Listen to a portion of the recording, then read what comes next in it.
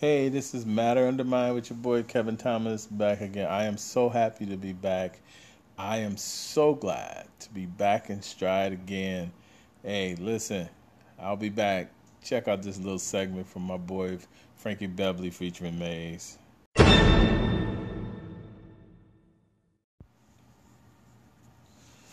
Hi, this is Matter Under Mine with your host Kevin Thomas. And I know you guys saying, where have you been?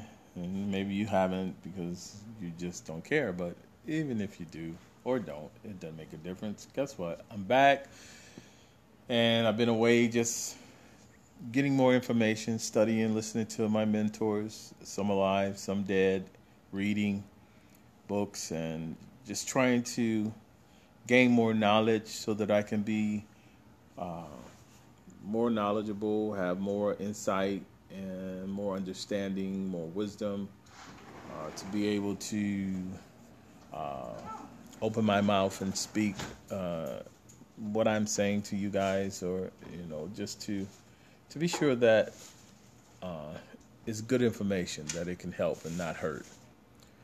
So I'm glad to be back.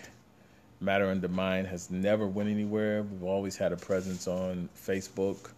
Uh, you can get to it by either just typing Kevin Brian Thomas. You can get there. Um, so I always put out little notes, some things to say every now and again, just to inspire people and to lift people up. I try not to. I used to try not to um, speak about political things, but it is so hard in this time and day and age. Um, but I will say about everything that's going on, do not let it make you fearful. Uh, do not let it scare you, because you can rise above it. You can rise above all that's going on, and you can be successful. I mean, during the Great Depression, there was quite a few millionaires created. It's during that time when the seed is going through all of that pressure that it starts to bud and bring forth that beautiful rose stem, and then all eventually a beautiful rose. So you just have to be patient and hang in there. I mean, it's hard sometimes because all the things you face with daily and the responsibilities you have in life, you have to just be strong and try to hold on to the things that you need to hold on to, the things that encourages you. What I try to do, what I've been doing since I've been gone, is meditating, fasting, intermittent fasting, fasting 3, 4, 5 days, just water and no food, uh, to clear out the toxins in my body so that my brain can be clearer and I can think clearer. So I mean, it's just about being free, because I find that so much of my time is always thinking about what I want to be, what I want to have. But truly, I'm finding out that I chose to come here, and I came here to give, not to get. So I'm not trying to find myself, because I'm where I am. But I just want to make sure I have something to give that is tangible, as well as usable, wisdom, knowledge, encouragement, love, and kind words, tolerableness, for whatever, whether it's race, color of skin, whether it's ethnicity, whether it's sexual orientation. All of those things seem to matter to people, and for whatever reason, they feel threatened by all of those things. Um, but the only reason why most people are threatened by those things is because they don't take the time to get to know the people who identify with any of those types of groups. They tend to stick to themselves, and when you do that, you just mess up. I mean, you eat a variety of foods, you wear a variety of clothes, you like a variety of cats and dogs, you like a variety of colors of cars and all those kind of things. But when it comes to people, you allow rhetoric, you allow words that people say that you have not even experienced to be the guiding light to accepting people. And that's not cool. And so, really, when you allow yourself to be prejudiced, you miss out on so much greatness, so many great people, so many great experiences. So, anyway, I'm back and I'm glad to be back. I'll be speaking more frequently, a lot of times from off the cuff, just straight up, because I'm a little clearer. But all in all, I want you all to know I love you, I care about you, and I want the best for you. I want you to have the best life you can have. But in order to do that, you have to do something. You have to change something. You can't continue to do the same thing that you've been doing and expect something different. So, I'm glad to be back. This is Matter Undermined. I'll be back with you soon. Have a great day. Bye.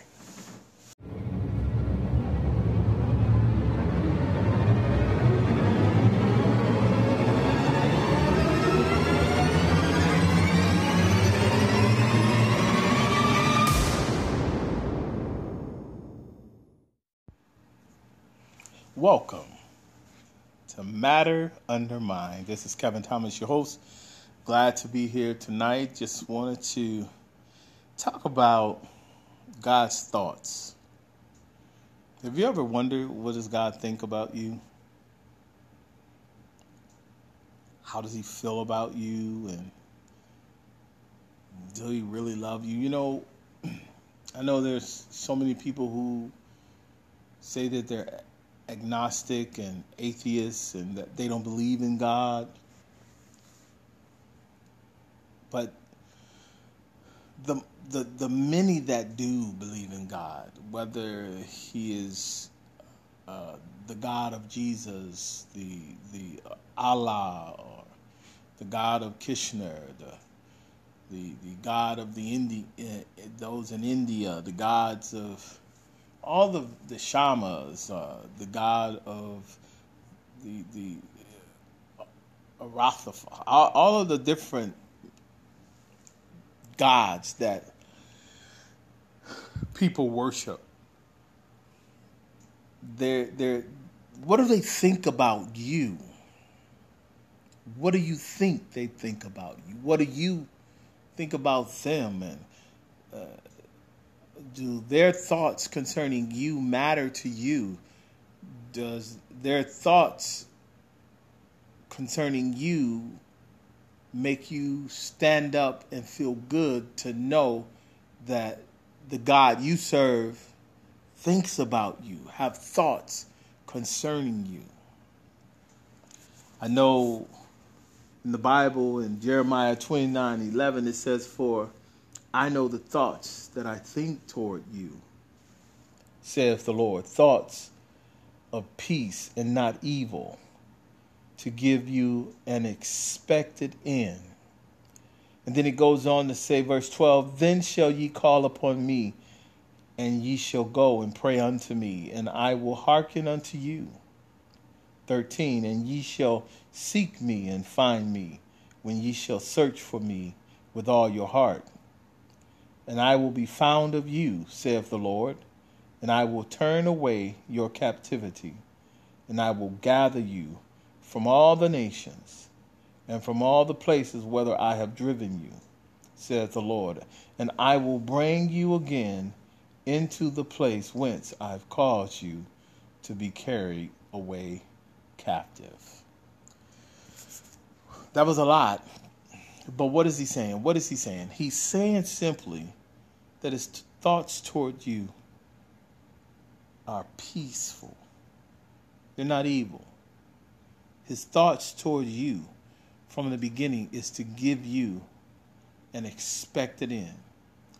For if you started off peaceful, the expected end is that you will also end peacefully. Now we get into the area where he talks about you have been taken away captive, where I will gather you from all the nations, whether I've driven you. In other words, what he's saying is it's a reflection of you. In other words, what are your thoughts toward yourself? Are they peace or are they evil? Because we have those three areas where we have the God thoughts, we have the God thoughts or the good thoughts, or we have the inner me thoughts, the enemy's thoughts, the inner me thoughts, the evil thoughts, or then we just have those selfish thoughts, you know. But what are your thoughts toward you? Are they evil, or are they peace? Are they like what he's saying here? Because basically what he's saying simply is that everywhere you've been, you took yourself there. Now, in the first person, or in this case, he's saying, I will turn away your captivity, and I will gather you from all the nations and from all the places whither I have driven you. In essence, what he's saying is, you are God. You are God. He, the God of the universe, is in you. Is the God in you, the hope of glory, the God in you, the Christ in you, the hope of glory. But where you think, as a man thinketh, so is he. If you think evil, you go there. Evil thoughts captivate you. They capture you. They put you in captivity. So your thoughts have taken you into captivity. And God is saying, the thoughts that I originated for you are thoughts of peace and not evil. Thoughts that give you an expected end. I'm getting excited, and I'm sorry. I'm getting excited. Because I know for myself, I have allowed myself to allow the enemy's thoughts to take precedence over the God in me thoughts. That I am great, that I am special, that I am free, that I am successful, that I am rich. Let the poor say that they are rich. Let the weak say that they are strong. I am strong. But we allow the enemy thoughts to tell us, no, you're weak. No, you're poor. You have nothing of value. You're not even valuable. But that is a lie. That is a lie from the pit of hell, because that's not the original thought. That's not the original intent that God had for you or has for you. It is never too late to stop and say, I cancel out everything thus far in my life that has been wrong. And I write a new chapter. And everything behind me, I shred and write a new chapter. Sometimes you have to do that. You have to write a new chapter. You are a seed. You are a seed. You are a seed. And a seed planteth. That seed has everything in it. That's why it says, I knew you. I knew you before you were conceived in your mama's womb. And I have given you everything pertaining to life and godliness. Life and godliness. I've given you every spiritual blessing. Life and godliness takes care of the spiritual. Life and godliness takes care of the physical world. And then it says, I've given you everything pertaining to every spiritual blessing that pertains to the spiritual world. So in both dimensions, in both areas, you are a God. You are successful. You are awesome. But with anything, whether somebody is praying for you, whether somebody is speaking to you, telling you that how wonderful you are and how talented you are in prayer, or in somebody just telling you how talented you are, it is good that they're doing it. It's good that they're praying. But none of it will help you unless you agree with it and you believe it. That's why Jesus told him, if thou canst believe, all things are possible to him that believeth. The universe is a strange place, but it's a place that we live in. It doesn't have to be strange, because you and the universe are one. You just have to tap into who you are.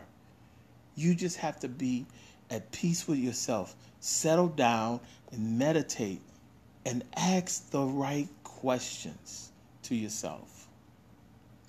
Who are you? What do I believe? Why am I living this way? Is this the direction that I really want to go? Am I playing the puppet for someone? You have to ask yourself these questions. And the puppet may not necessarily be another person. It can just be a wrong thought. A wrong thought. A thought that someone put in your head, something put in your head years ago, has been the puppet master of your life, guiding you to all these places, and you think you're making those decisions. Or you blaming mama and them, or daddy and them, or auntie and them, or uncle and them, or my best friend, or my wife, or my husband.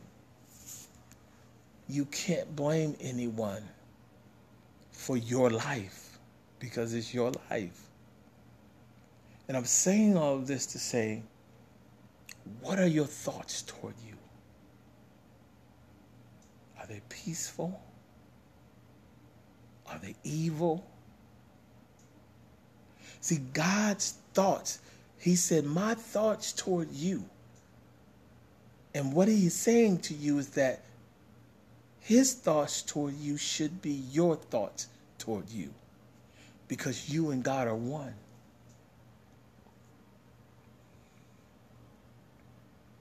See, the problem is a lot of people who think, oh, I've been in the church all my life, I was saved when I was a kid. Most people who do all that talking, they don't even know who God is. They don't even know God. And the reason why I know this, because they don't know themselves. You can't know God without not knowing you. And you can't know you without not knowing God. Because the two are one. I'll say it again. Because the two are one. And if you really know God, you will not have any respect of person. Because the many are one. And I'll say it again. Because the many are one. God is all, the Bible said. In all. And in you all. So the reality is when a person hates because of the color of skin, because of the ethnicity, because of their sexual orientation, they're really hating themselves. You can't hate anyone without hating you. Just like you can't love anyone without loving you. You can't kill anyone without killing you. A part of you dies. That's why when something happens around the world and it's tragic, you feel that. I don't care how mean and nasty you are. You feel it. It affects you. Because that is you. My God, we have to understand. We have to understand. As much as people might hate somebody because of their ethnicity or because of the color of their skin, as much as it has been going on, they got to think, as much as we hate people, or hate black people, or hate Jewish people, or hate gay and lesbian people, and do bad things to them, even to the point of sometimes murdering them and killing them, they're like baby's kids. They don't die. They multiply. They just keep coming. They just keep coming. So if they just keep coming, why can't you just love them? Because the reality is simply this. They're here. They're not affecting your life. They're not doing anything to you to stop you from being successful. They're not. They're not doing anything to stop you from being successful. I have the distinct belief that many people who have a problem with gay and lesbian people are people who want to experience the gay and lesbian life.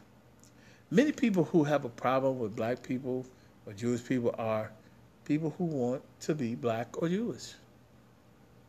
And many people who have a problem with white folks. They want to be white. We are a family of diversity, of very different colors, even a family of white people, Caucasians, Europeans, their families. They all have differences. They all have different likes and different things, and there's differences.